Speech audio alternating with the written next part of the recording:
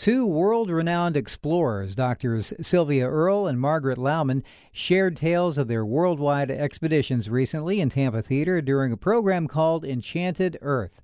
It was moderated by WUSF's Susan Giles Wontuck.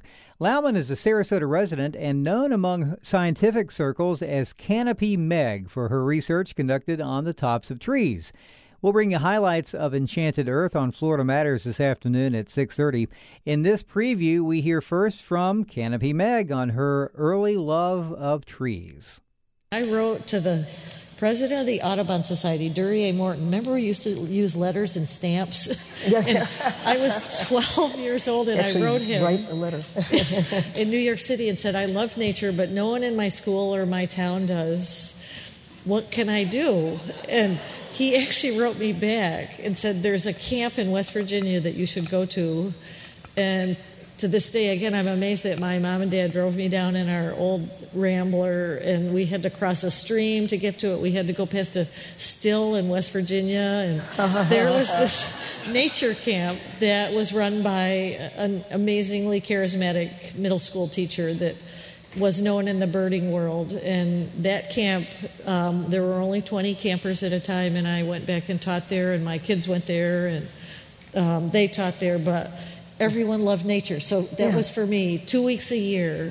I got to be in a place where I was surrounded by people that loved the same thing I did, and that's carried me through a lifetime. All those campers have become heads of the Smithsonian and incredible scientists, so it shows you the power of being outdoors and maybe sharing it with a few people.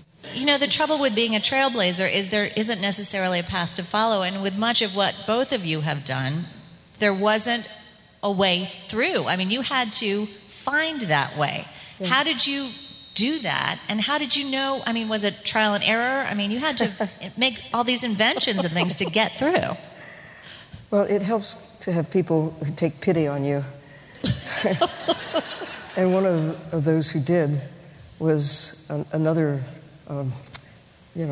mentor, and that's Harold Humm, who's well known in this area. He was in the early days at the University of South Florida, and he got his degree in English from the University of Miami, but then he went on to get his PhD in bacteriology, but loved seaweeds. And I had a chance in the summer of 1953 at the Florida State Marine Laboratory at Alligator Harbor with a group of just 8 students. I was an undergraduate, the others were graduate students. I sort of wiggled my way into that class because, again, I think Harold Humm took pity on me. He saw that I really was interested in the ocean.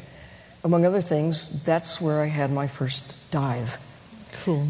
Harold Humm managed to get 2 of the first scuba tanks that came into the United States and used them that summer. There were no instructions other than breathe naturally. And I remember I was so worried. I followed him to Duke University, and he was my major professor. And I worried about a class in biochemistry that I might not be able to handle it. I love chemistry, but that just looked like a little tougher than I was prepared to undertake. And he said, don't worry, if you need biochemistry, you'll figure it out. You'll take a course if you need it. You'll learn it as you go.